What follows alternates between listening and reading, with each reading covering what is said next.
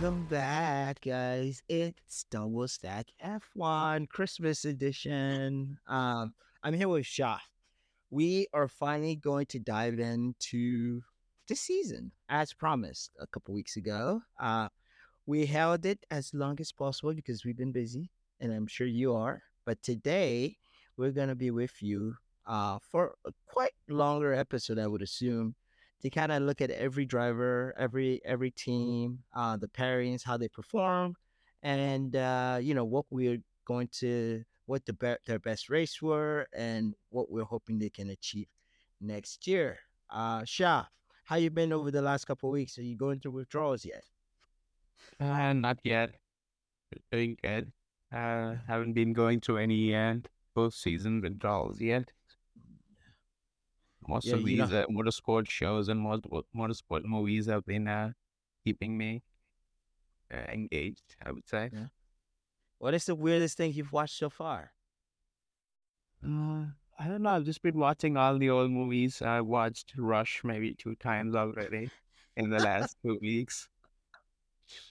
That's like a background show that I sometimes put it on. Hmm. So I've watched that. The Braun GP. There are a few other Drive to Survive, Nice. few clips and here are random episodes that you can Okay. just play through Netflix. I've Hmm. done that. Looking forward to the new Ferrari movie just to see what's going on and what the movie is about. I heard some nice things about that. I'm actually going to watch it on Christmas Day. That's my little Christmas present to myself. I'm holding till the last minute to watch a matinee uh, Ferrari. But yeah, you're welcome to join me if you're not doing anything. It's Yeah, my yeah, invite to I you. hear. Just go Yeah. watch Ferrari. Great way to celebrate Christmas. Anyways, yeah. On my end, what have I been doing? I've been watching like really, really old classics. Classic races. Watched '94 Adelaide. Watching that '88 season just to see that NP44 just destroy the field. Rewatching like old races. The season from the start. I watched Brazil. Then we moved to Monaco. Then we moved to I think they went to Mexico, and then they're in Canada. So just following along on that season on F1 TV, and yeah, just trying to see kind of the dynamic between Prost and Senna and Nigel Mansell and Derek Warwick, and the whole battle. Gerhard Berger was also close there. Yep. He usually was putting right behind them. He was okay with, being second because he just didn't have pace really so far. It was similar to what we saw in 2023, but just wanted to see how refresh my mind how this whole thing went down in '88. I was probably just 1 year old. Maybe I wasn't even 1 year old yet. I was just like a toddler, like crawling around. But how about you? How old were you at that time? Maybe like zero, -10? Yeah. Minus 10, maybe. Yeah, minus 10. 88. It's minus 10 years. But no, so And classic. yeah, You, you what? I don't think my mom was married yet in 88. So, Classic. All right, let's give you 1 second here, okay? Okay, let's dive in then. With the first team, this is Red Bull Racing, Max Verstappen versus wait. Checo Perez. Yeah, man, Max, before we go on 2023, the Tremendous season, we've seen a pure domination from one team, one driver. It's like man and machine come together. Max Verstappen completed the season with extraordinary stats and records. He clinched his third world championship. Red Bull, their constructors. Red Bull finishing 1-2 in a really long time in the drivers. That was something that they were hoping for. It's like they had a clean slate all the entire 2023 year. So it was a good year in terms of domination, and it was a great year for Red Bull. And I'm excited for how 2024 is going to pan out. in terms of more domination, or in terms of can anybody catch up? Oh yeah, we'll dive into that. There are a few teams that could catch up, but at the same time, the 2023 season has given Red Bull a massive advantage. while all the other teams were kind of back foot. They came in with a dominant car and with little to no rule changes for 2024. They were already working on their 2024 car early into the 2023 season, but other teams were still trying to catch up with their current car to the Red Bull 23. So it's like some teams might be on the back foot, but we might see a slightly closer contention for wins and for qualifying. Ferrari was promising second half. Yep, but we'll dive into those as we get in. That's the overall summary of the 2023 season. Max Verstappen, three-time world championship. Checo Perez P2 in the world championship. That's his first time ever finishing there. Red Bull 1-2 in drivers. Red Bull cleats in the constructors. Red Bull's pure domination for 2023. Absolutely. Like pure domination by Red Bull. I would say pure domination. Max Verstappen, really, he scored 575 points by himself. Checo Perez, 285 points. Finished 20 races ahead of Checo Perez. Won, I believe, 19 of them. He won 19, right? He lost one to Carlos Sainz. Uh, Checo Perez won two races, and those two races were obviously the two races he finished ahead of Max Verstappen. In terms of quality, similar stats. Max beat him 20-2. Fantastic work there. Like wins 19-2. Podiums 21 times on the podium for Max versus 9 for Checo. Checo needs to step up next year. In terms of DNF, Checo DNF twice this season.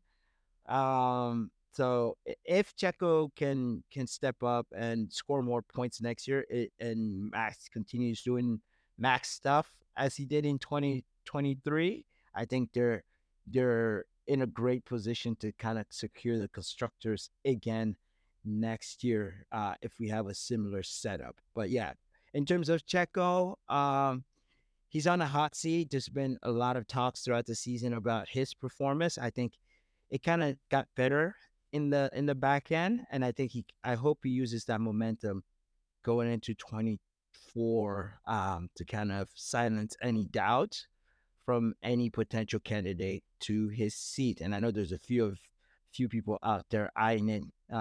Rumor has it Lewis was also eyeing it, so it's a lot out there. Yeah. That's Just just kidding. That's yes, me that's throwing some somebody stirring the controversy. pot. Yeah. But Yep. yeah, your take on the So on Checo and Max there. Pure. It was a pounder. Like let's not sugarcoat this.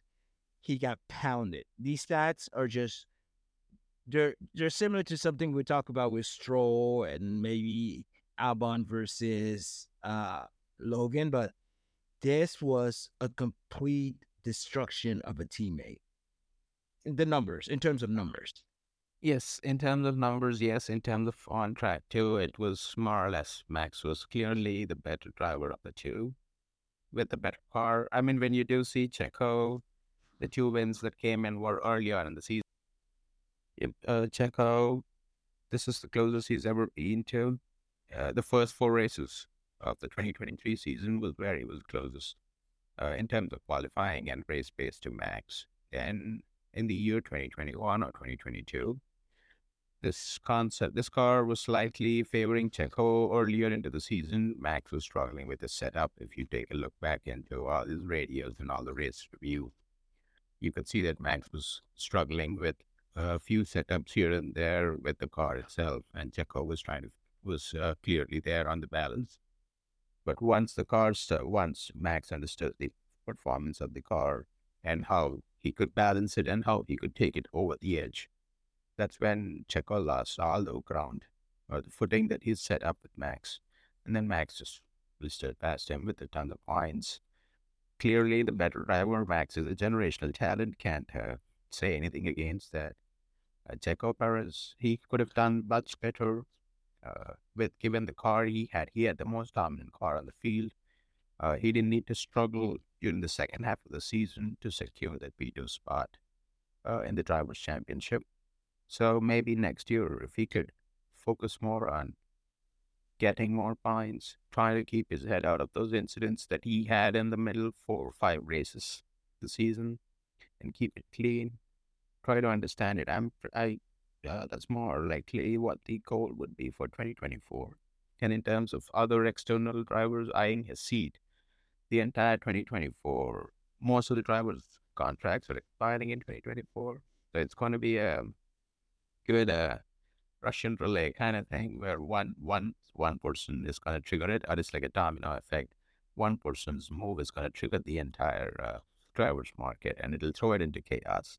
I'm pretty sure this would be more chaotic than what we had in 2022 with the Alonso, Sebastian Vettel retirement, and Oscar Piastri. But 2024 is going to be interesting in terms of drivers market. But for Checo Perez, yes, he has few people eyeing his seat, but I still do believe that Checo Perez is the better fit for that second seat in Red Bull over any other two people that might be in there. So we'll dive Um, into oh, that. why is that though? Why do you think Checo is the better fit? When you look at a guy like, uh, let's say Ricardo is a top target there. You have Mhm. Lando He, Norris. That's also a potential target there that could be a good fit for that seat. You talk about guys like even if I go a long shot and say Yuki Tsunoda for a year as a placeholder, if anything, or just bring in I don't know. There's Fernando Alonso. You know, he's talking about wanting to work with Adrian Newey. I'm just casting a wide net yeah, here, but yeah. Well, what makes Checo the absolute best number two driver in your perspective for that Red Bull seat? and Red Bull would always want a number two driver. I mean, the team is completely surrounded around Verstappen, or more like Verstappen is the fastest driver there. Any driver would want to challenge Verstappen, yes, but at another team, maybe both of them going away from Red Bull kind of thing. Uh, it is going to be a difficult ask for, let's say, Lando Norris. Pretty sure Red Bull has been waiting to coach him for quite a long time into the second seat of Red Bull, but at the same time, he knows the risks that come with and the pressure. He can keep up with it. Yes, every Formula One driver wants to win the championship. Every Formula One driver wants to win it with his own team. I think he's molding McLaren into his own team. But besides that, I think for now, I'm only considering the three people for the Red Bull second seat. That would be Yuki Tsunoda. You have Daniel Ricciardo, and Checo Perez is already in there. If Checo were to keep his seat for the entirety of 2024, the data would support it and would back it. Clearly, we can tell that Checo was faster in the simulator over Yuki Tsunoda and Daniel Ricciardo. That's why he got to keep the seat, even despite his on-track mistakes. If, let's say, the other two drivers are faster than him, then they would promote him. But I don't want to see Yuki get played in this whole bit and end up losing big time because he has ties with Honda, so he can only move up so much. So it's more or less between Daniel Ricciardo and Checo Perez. And if Daniel Ricciardo shows any signs of pace in the simulator that says that he is faster than Perez, then he could get the jump.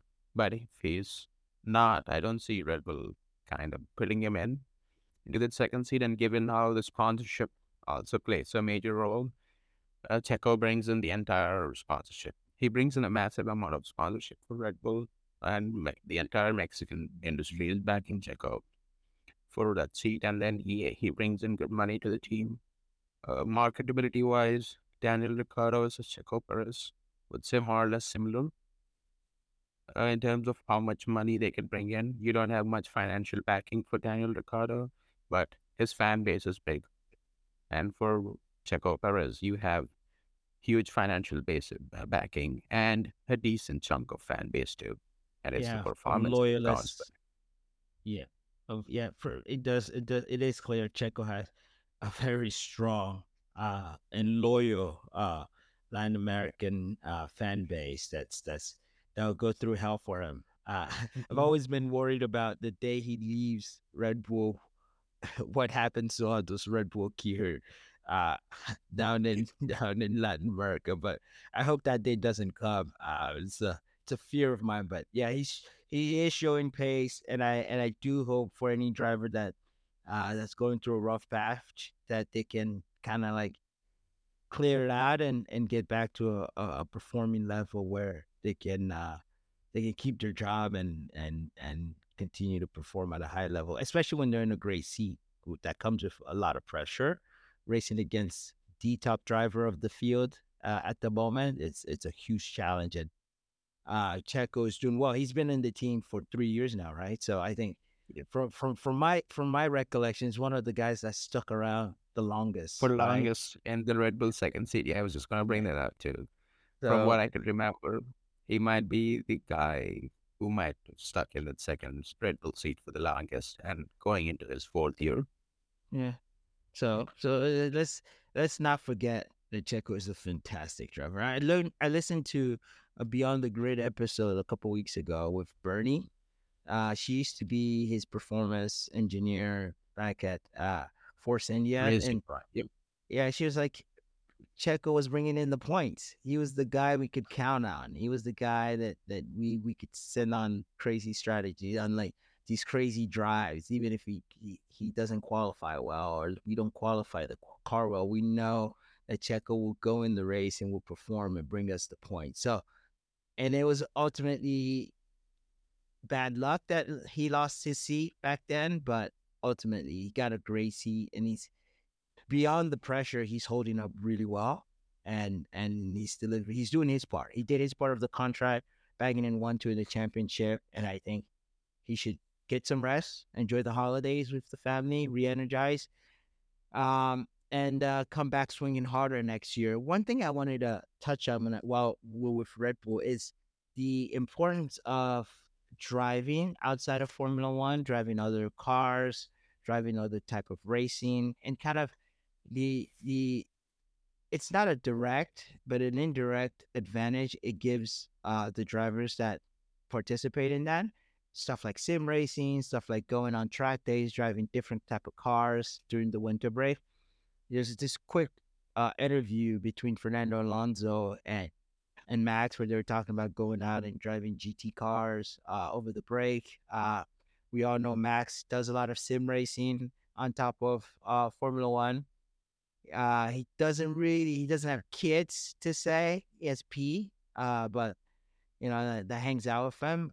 That gives him a lot more time to kind of focus on stuff like sim racing and going out and racing, and not spending necessarily time with friends and family. Or if it's just absolute focus in terms of wanting to drive all the time.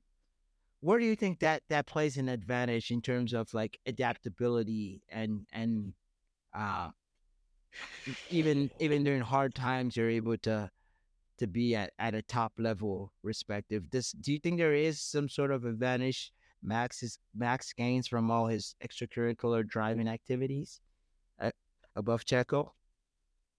I mean, there is no specific study on that. More or less, that Max uh, is interested in experiencing all the cars, all the drivers. He keeps himself challenged every single time. That's the kind of mentality he has. It's something that it's within one person kind of thing. And at the same time, drivers use all sorts of racing or all sorts of forms to keep them engaged and to keep them fit and to keep them on track so that they don't need to have a huge training curve during the preseason testing and all that sort of stuff. And the I could tell. Karting, I mean, maybe. the karting is similar. I mean, the concepts of how a GT car how you drive a GT car to how you drive a Formula One car are completely different on how the car behaves and stuff. So it's more or less they're doing it purely for fun, and they do it because they want to do it. They want to get good at it, and they want to adapt themselves. So it's more like honing their adaptability skills than the Formula One driving skills. And every driver has a different way of relaxing and different way of coping up with this. I want to see this done and how they could recharge and energize themselves and get back. Checo would like to spend time with his family. Max does that too, but at the same time, he's also engaged with his esports team doing simulator driving. I think he went to Japan a few weeks back for the Honda thank you event, and then he drove all sorts of cars there. So I reckon yeah, they it's all just did that, right? The yeah, entire Red Bull and AlphaTauri gang yep. did that with like the MotoGP guys and Mhm. other sports. So yeah, yeah, yeah. And I'm always curious about like getting an edge in terms of competition. I've always been interested in what people do outside of the track. Formula One is just 20 races, right? And each weekend has three sessions, maybe on average. What are you driving outside of that, really, I to mean, I stay? think I believe Formula One drivers go through enough amount of adrenaline and enough amount of pressure for those 20 races within the calendar year. So I think this is the time where they find activities that they don't find the Hmm, same amount of adrenaline and pressure and maybe relax just so yeah, that heart doesn't give up when they hit 30 or 40s kind of thing. yeah, that's But true. it's true. Uh, Yeah, everybody I. has their own ways. Mhm. Lois likes skydiving 10 times a day. So In that terms just, of yeah, just switching topics. Yeah, I'm sorry about that. In terms of the best race for these two this year, what was your highlight in terms of Checo, his best race of the season? I think mine was Jeddah. His performance in Jeddah was I think top notch. He started on pole, right, and took it yep. to the end. It was more like a revenge from last year where he wasn't able to finish it. But now getting it done, I think that for me was a highlight. What was it for you? His Oh, best yes. race. And there is, when you take a look back at this entire season, Saudi Arabia, Jeddah was his race. Uh, I could also argue Baku though. Do you remember that Baku chase? yeah, It Baku was not- chase, yes, but this Jeddah, he was on pace the entire weekend. He was while outpacing Max Verstappen. Max was struggling with the setup, but uh, Checo straight into the weekend, got his setup done, got it right to the point, and then great qualifying from him, fending off the two Ferraris that qualified behind him. And then, I mean, he controlled the race and was really good, fend off Max Verstappen from winning the race, kind of thing. Yeah. So, and then, yeah, that was a really good race from Checo. I wish he kept that all through the season. I think those were the first two races that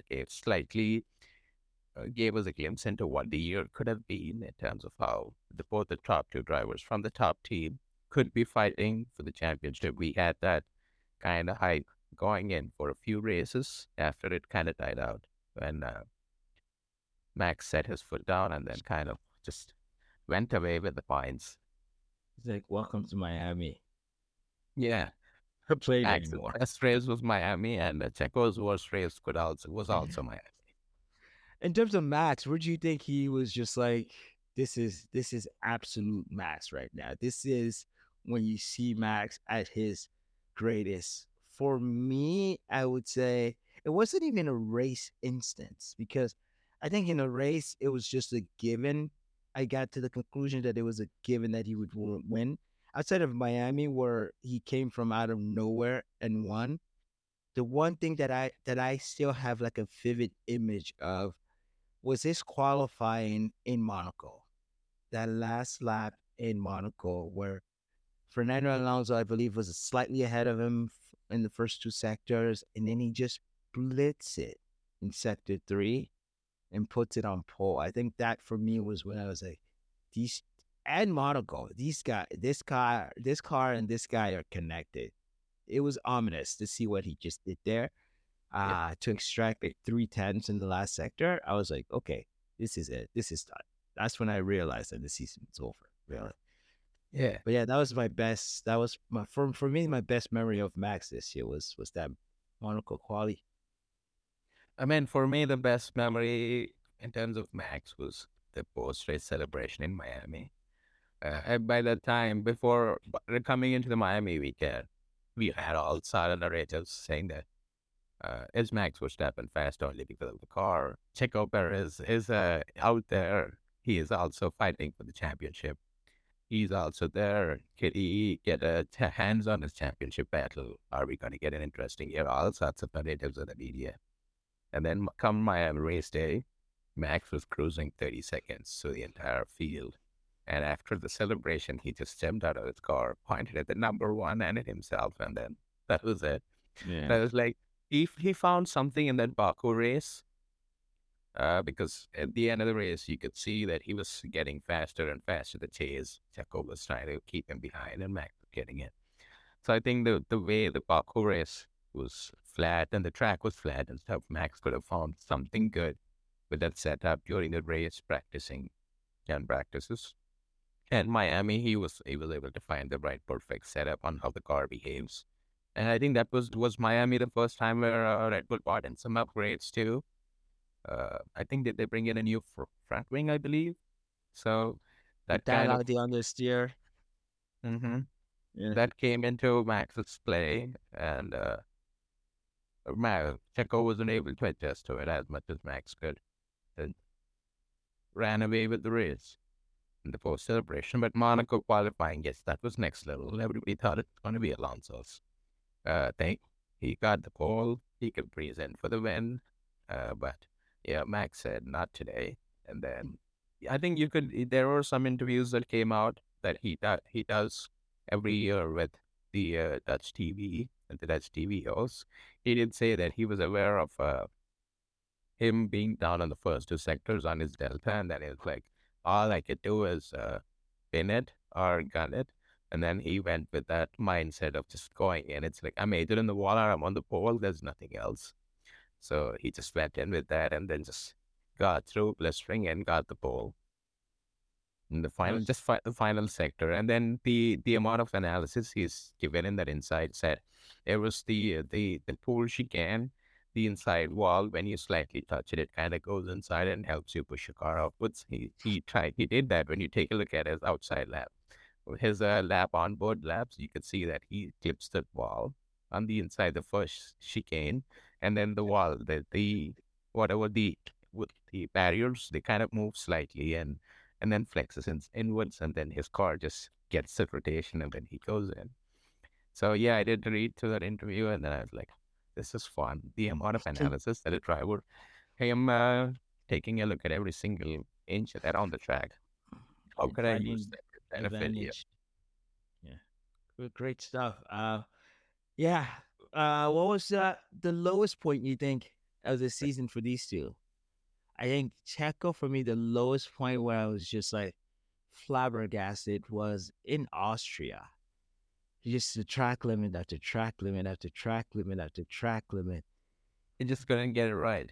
He just couldn't. Like that for me was shocking.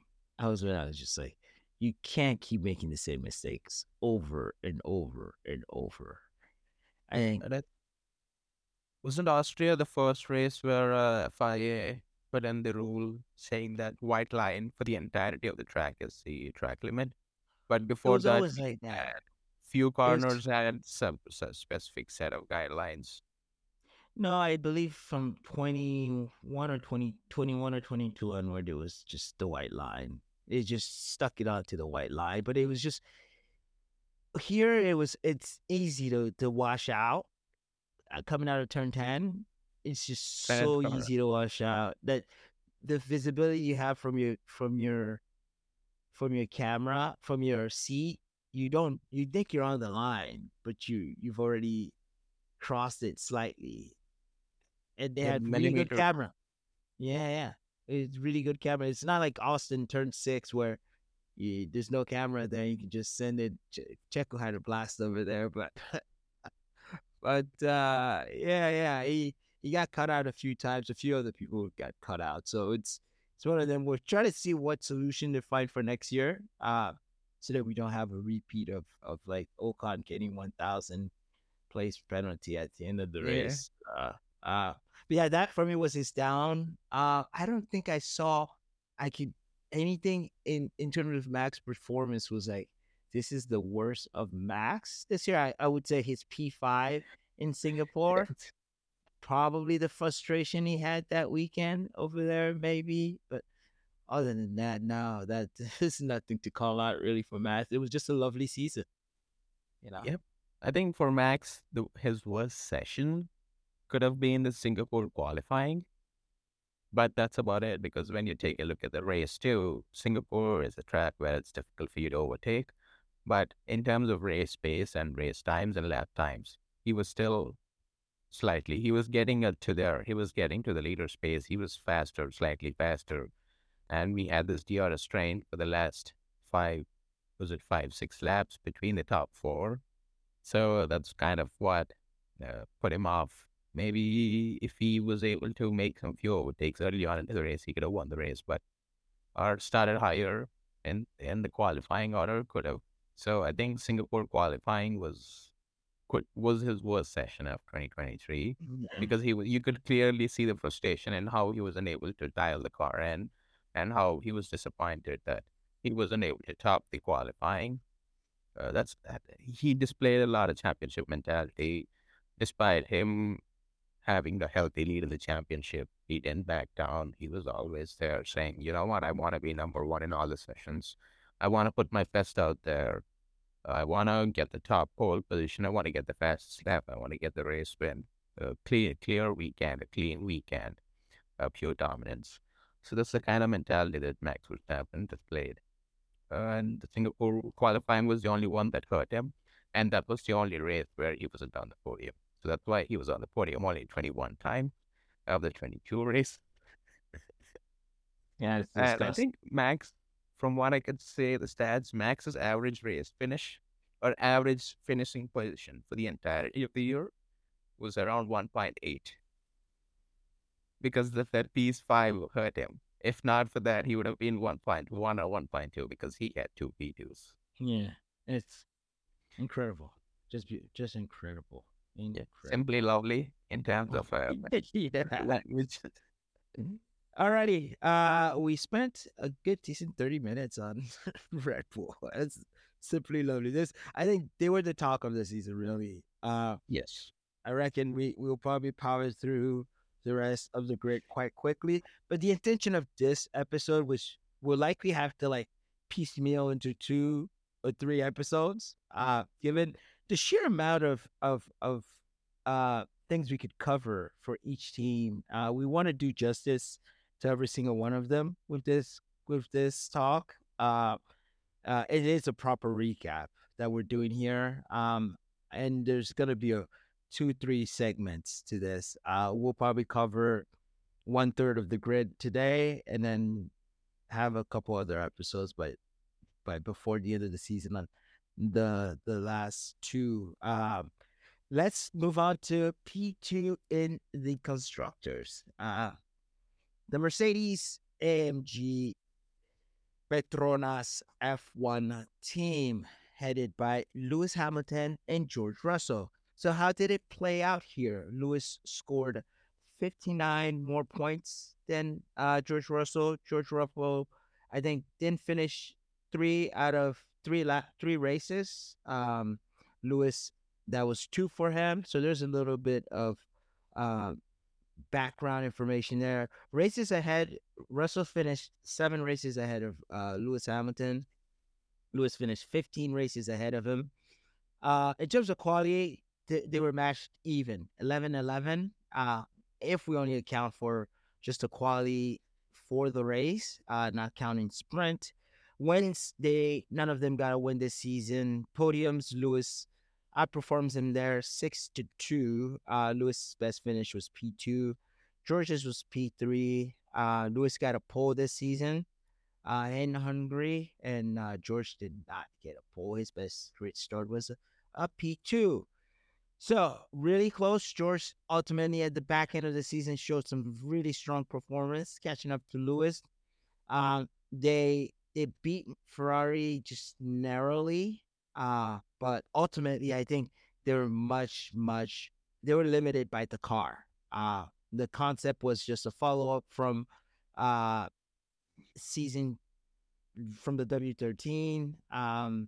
They try to fix it a little bit in Monaco with a new aerodynamic uh, patchwork duct tape around the car, but that really didn't really sh- give the results. It helped them a little bit, patch holes a little bit in terms of aero, but it wasn't an in-season fix like the McLaren were able to do.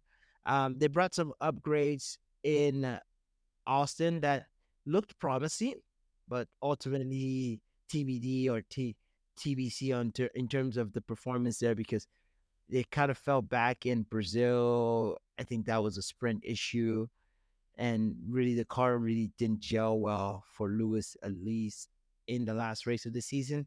So lackluster performance overall by the team. Overall, Lewis was able to kind of set himself up for the one and a half, the slightly better driver this year when he wasn't doing a lot of these test items that he did in 2022. But yeah, overall, not much I can say about this team. They pulled the best they could with a car that really doesn't deserve to be second in the constructors, really.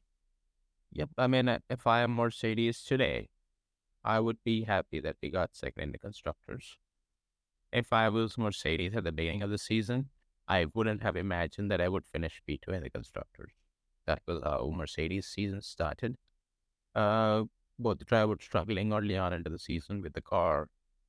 Mid-season update, like usual from last year. Mercedes is still trying to get their grip onto the new concepts and the new rules and regulations. Haven't been able to nail it down. Both the drivers have always been telling last season and this season, despite the change in concepts, that the car is still unpredictable in a few corners and in few aspects. That's what is making them drive slowly and especially under braking, which is something that is very important for a Formula One car, is you need your car to be under control under braking. Because you can't really that kind of gives you the confidence boost. If you don't know how your car is going to behave, you're going to be braking early or you're not able to carry too much speed in. So, and in terms of how Russell performed this year, slightly disappointed that he wasn't able to give in a tough challenge for Lewis, given how last season was his first season with Mercedes and he was up there and kind of giving Lewis a run for his money. But at the same time, this season tells us two stories. One is that Lewis Hamilton has still got what it takes to contest and to come out as a better driver over the weekend, given he dials setup. And George Russell has a lot of learning to do, and then that he clearly has scope for where he can improve and not just come in straight up. First season, beat your teammate, and then there's nothing more room for improvement kind of thing. So both the drivers have improved, and both the drivers have still so much left in it. I think they need a better car underneath them to kind of go back into the fight to feel comfortable and confident, and that's when we could clearly get a pure comparison of Lewis versus Russell. Because right now the car is unpredictable, the drivers are not confident. So one weekend one driver might have an upper hand, the other weekend another driver might have an upper hand because basically kind of the whole problem is more or less in the car's concept and not at the driver's fault kind of thing. So once Mercedes figures out the car's concept, I mean, I've been reading some articles here and there saying that they are pretty confident by their 2024 upgrades and then with their 2024 concept. So we'll see how it goes on. I mean, it's only been 2 weeks since the season's ended. You've got a good month and a half before our preseason testing in Bahrain, where technically you just gotta read between the lines and listen closely to every single thing that the drivers say in the conferences, saying that how good of a car is it kind of thing. Because when you look back at the beginning of the season and when you ask the drivers, how did you feel about the car? Do you think you have a good car? They would say it's too early to say. But at the end of the season, when you ask the drivers, how was the car and stuff, they were like, I knew it in the winter testing that the car was a shit and I couldn't really get the best out of it. So that's where you have to really listen to what the drivers say. But Mercedes, yeah, overall, a disappointing season for them, despite them finishing P2 in the constructor. I mean, when you do take a look at all the overall thing, their main flaw is at the aerodynamics of the car rather than anything else. Their power unit is top notch because you have other customer teams also up there using their power unit. Reliability wise, no complaints on that as well. It's only the aerodynamic concept and the packing of the car around that power unit on how they could generate good downforce. I think they did have slight issues of porpoising this year that we did see somewhere around Sandwich Strait a few times here and there. But besides that, nothing much. Hopefully, Mercedes winter testing goes good, and they come back with a good car and give us a good fight. The only thing that for 2024 I could hope for Mercedes is they were slightly on the back foot for the entirety of this new regulations.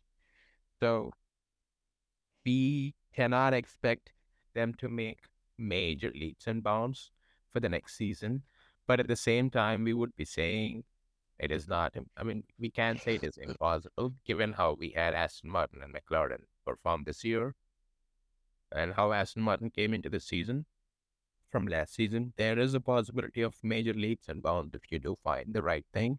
Hopefully, Mercedes finds the right thing because when you take a look at the second half of the season, they had their highs and lows. Brazil, where everybody was expecting them to perform good, really didn't perform anywhere near what they expected to be. And then they were on the lower half of the grid. And then even in Abu Dhabi, which is more or less a flat track, they were kind of struggling with their pace. Lewis Hamilton was also struggling. We could tell that during the second half of the season, or during the last part of the season, the last three, four races, most of the teams kind of abandoned their cars with whatever they have, and then because of the budget cap, don't want to invest much into it.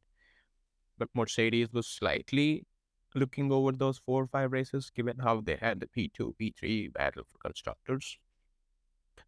Let's see what 2024 has in for us. Hopefully, an exciting season. I expect Mercedes to be in and thereabout. And the concept of the car has changed. They've made some changes in their technical team aspect as well. And They bringing fired a back, few people. yeah, bringing back their designer who designed the W11. So we'll see what happens and how it goes on. Hopefully, Mercedes gets a grip on the new regulations. That's what set them in the back foot. When you compare teams like Mercedes and Red Bull, the two uh, tyrants of the sport right now, Red Bull nailed the regulations and they've only been focusing on upward trajectory. But Mercedes, when they weren't able to nail the regulations, were trying to figure out how they could fix it, all while the other team was moving forward. So they had that huge gap built up.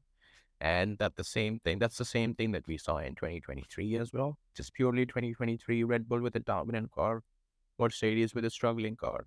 Red Bull was only fine tuning their dominant car to be even more dominant, while Mercedes was trying to set up a baseline and focus on other issues. So that put them in a back foot. They were kind of losing headway with Red Bull, and Red Bull was just going by.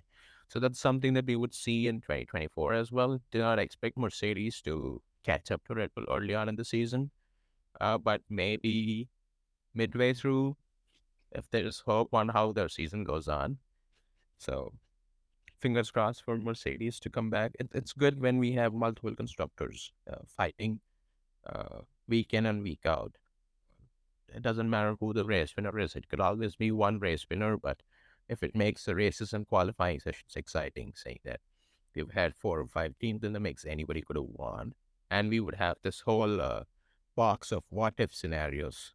Uh, the more what if scenarios we have, the more exciting it is. That we could tell that the race was more exciting rather than just one person running away, which is also good because that shows you that the boat thrives when one person purely focuses and dominates, and then it also thrives when you have healthy competition. Yeah.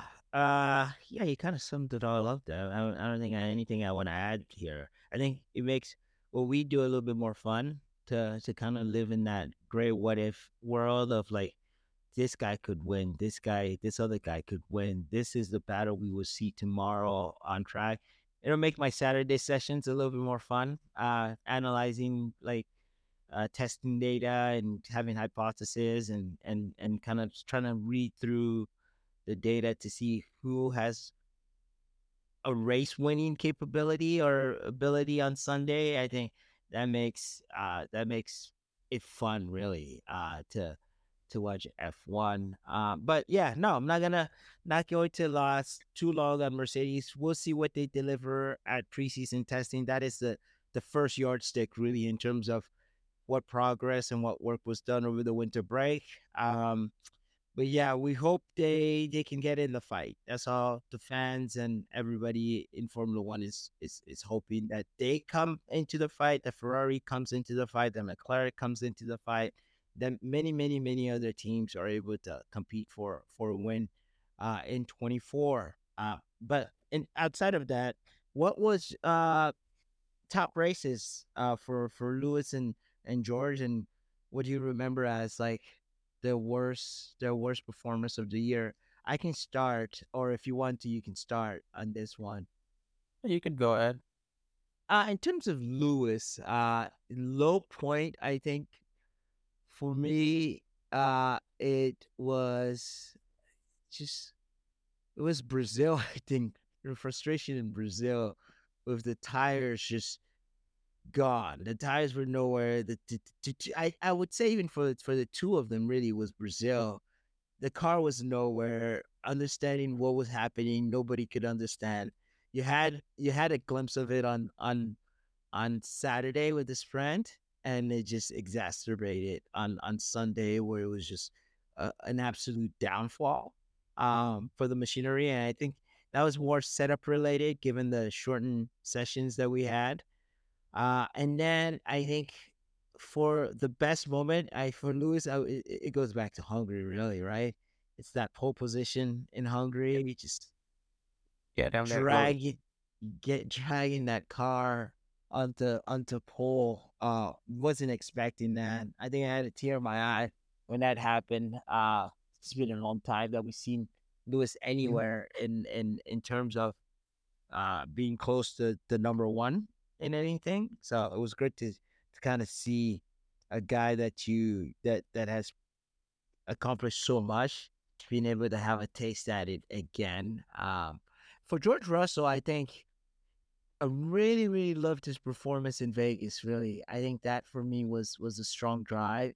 Outside of just like clipping Max at some point, I wasn't expecting the Mercedes to be at all competitive in Vegas. But for him to deliver such a drive, such a competitive drive in Vegas, was great. It was a new track for everybody. I think it was more of a leveling field.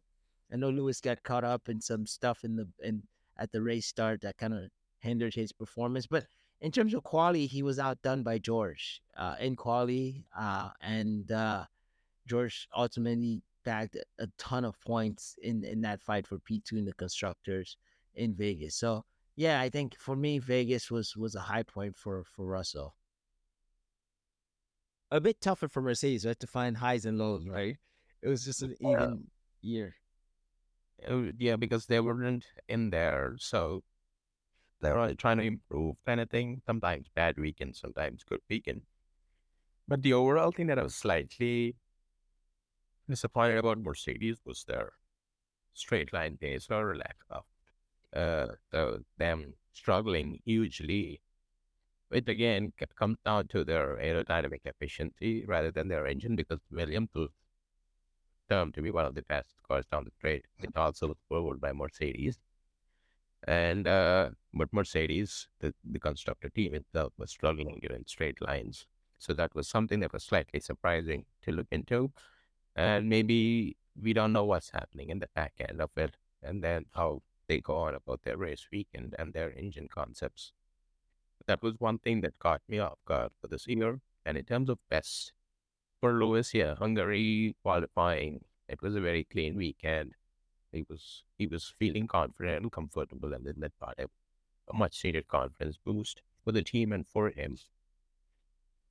For Russell, I would say Miami would have been was his highest point, given how the temperatures were high and how most of the teams were slightly struggling. And him keeping it clean and tussling with those Ferraris and coming out finishing P4 in Miami for Russell, that's what I would say would be a good. Uh, class performance from him.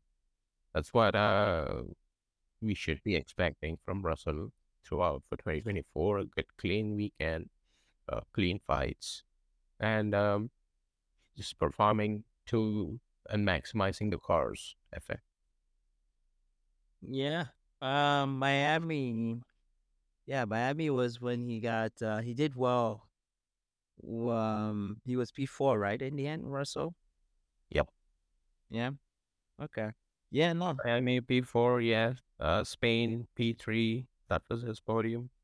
And Spain, so that was a good race too. But I would say Miami, given how it was tricky and the conditions were also slightly trickier, and he was able to keep his head cool and give the Ferraris a good fight and keep it there.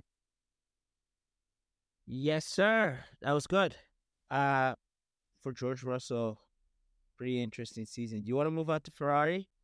All right, and to wrap up this this first half of this triple header of our of our season recap, we'll talk about P3 and the constructors. Ferrari. Uh, I think in summary, I'd call Ferrari. We did make progress in terms of reliability, but ultimately the season was decided yet again on reliability. With Charles Leclerc not finishing 90% of 5 races, Carlos Sainz not finishing uh, 2 out of 22 races, 90% of those races. Leclerc still beat Sainz regardless of that. And that was 206 to 200 and 200 points races ahead. Leclerc 12 races ahead of Sainz at 10. Quali, it's Leclerc's playground really when it comes to quality, 15-7. Uh, Sainz did get a win, the only non-Red Bull win of the season. Bravissimo for that. Podiums, 6 for Charles, a lot of it in the back end of the season. And yeah, Carlos Sainz was on the podium 3 times. I think this season for me, I'm a big fan of Carlos Sainz, but in the back end, I did come to realize how great of a driver Charles Leclerc is, uh, and how he could perform if the car is in that right window for him.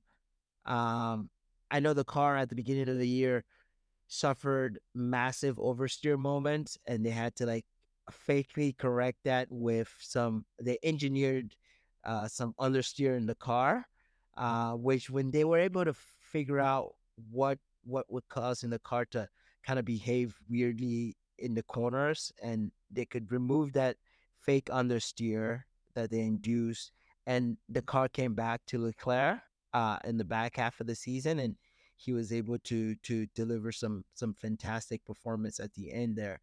Yeah, I think great season overall. Missed out on P2 in the constructors, but it did give us something to look forward to in the last couple races. Yeah, that was my take on Ferrari. Hopefully, they're also changing the aerodynamic concept. From what I hear, going into next year. Hopefully, they can manage tires a little bit better than they did this year, and that could set them up for uh, a lot of fights for the win next year. So that's kind of my view of Ferrari. Anything you wanna highlight here? Yeah, that's more or less what I had too. Ferrari coming into the year, I expected them to be somewhere around P2, P3, finishing in. They came in with a good qualifying car. They had a great qualifying car beginning of the season, always qualifying in the front end of the grid. Both the drivers, both of them feeling confident. Come race day, it was a different story. Both of them falling back. The tire wear was not what was expected, was kind of subpar when compared to other teams. And they were massively struggling with their rare tires and temperatures and overheating issues. They did bring in a few updates here and there. Didn't work out much, but they were able to get some stability into that car, like you said. And how both the drivers, Carlos Sainz and Charles Leclerc, prefer two different styles of driving. Charles Leclerc very much prefers the over theory car, and Carlos Sainz sometimes prefers understeer over the oversteer a bit.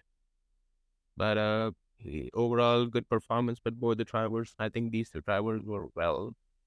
These two drivers might be the strongest pairing we've had in on the grid and over a time, given how both of them are performing uh, good week in week out, bringing the team the valuable points. They've had their highs and lows, but at the same time, they keep each other on toes, they push each other, and one driver sometimes has an upper hand on the week, the other driver the other week.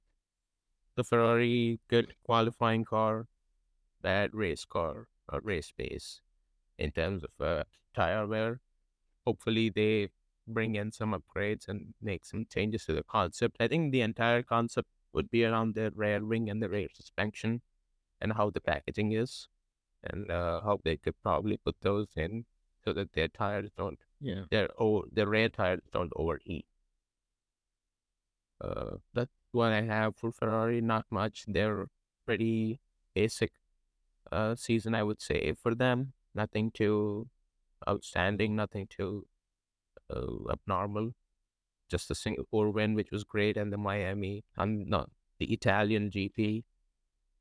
We can't forget that, given how we had the fight between Carlos Sainz and Charles Leclerc, between the two teammates, some aggressive fighting, which both of them respected each other.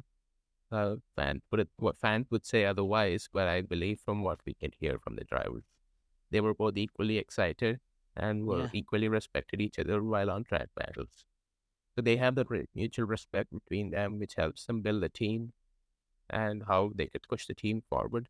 A few team rooms for improvement for Ferrari would be their strategy as usual, but they've made some good progress given how under Fred Vasseur's leadership, the first year as a team principal from Ferrari after the off-season drama we've had with Mattia Binotto, is good.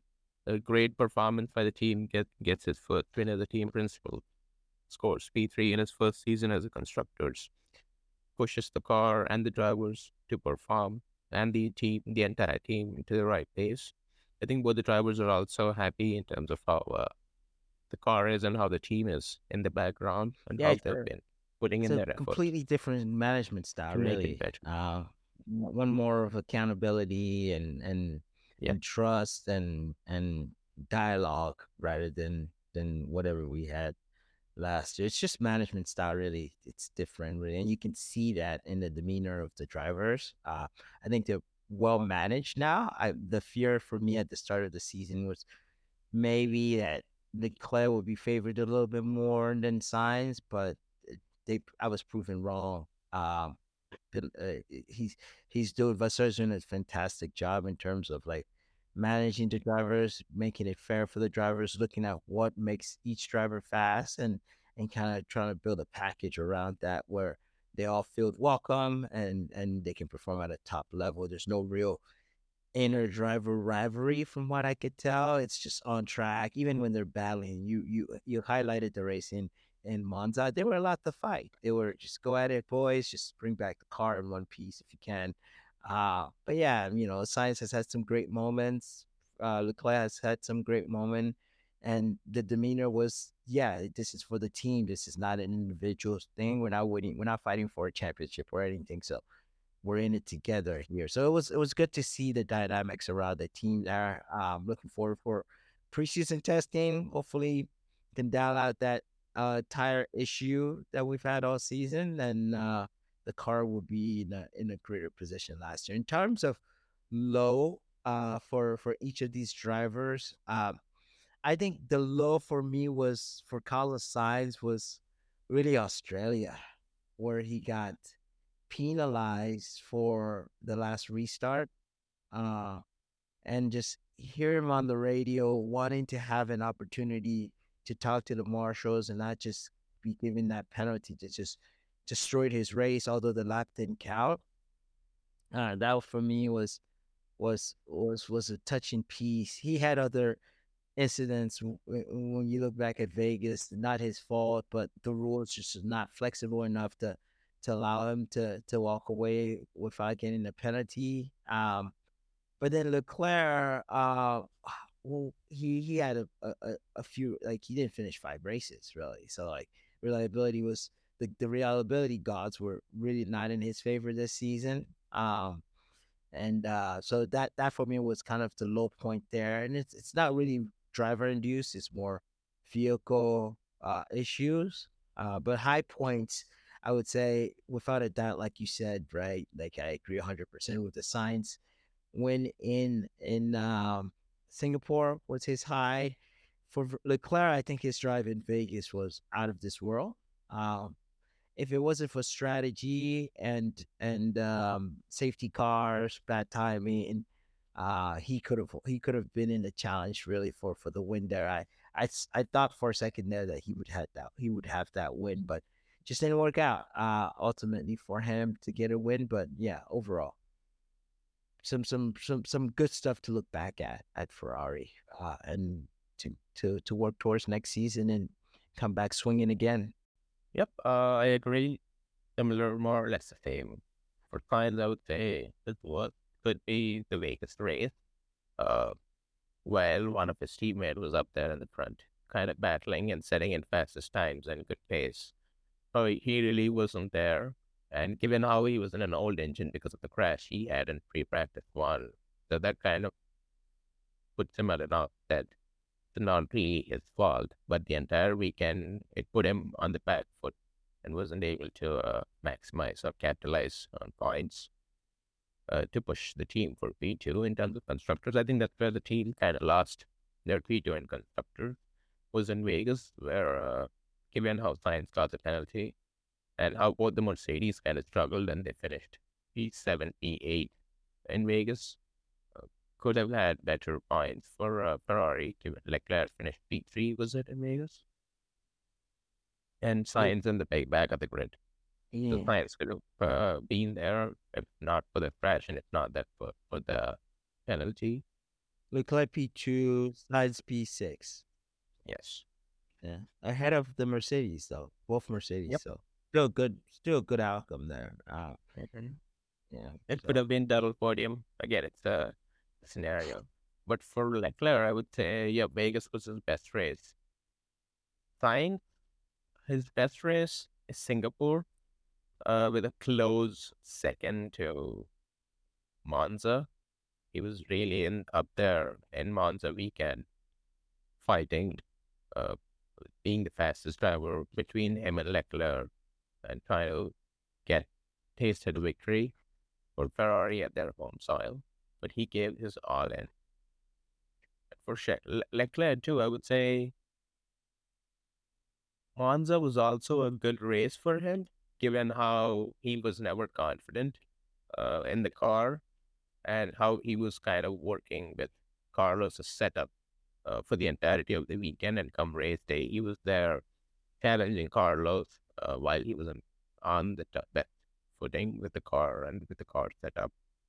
So Leclerc, Vegas, and Monza were his best races. Carlos Sainz, best races could be, or were Monza and Singapore for the race win. Leclerc's bad weekend, I don't really remember it, but he did have quite a few DNFs. But I think all of the DNFs were more or less hydraulic failure or some electronic control units, which is slightly good for Ferrari and not the ICU or the ICE like they had last time. It's not the internal combustion or not the hybrid system, but just the electronics of the packaging or the hydraulic system.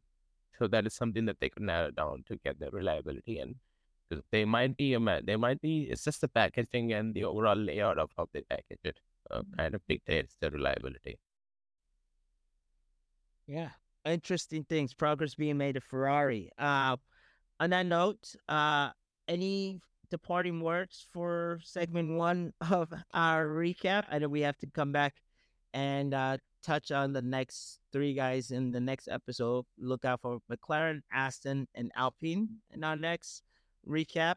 But I think this is a good stopping point. We've been in your ears for a little over an hour now, so we will take a step back and come back with some more interesting recap content in our next episode. Shah, anything you want to add before we peace out? Yeah, no, that's more or less it. Good uh, debrief for the first top three teams. Excited for 2024, Yeah. and we'll get back to you with the next three teams. Cheers. Bye. Bye.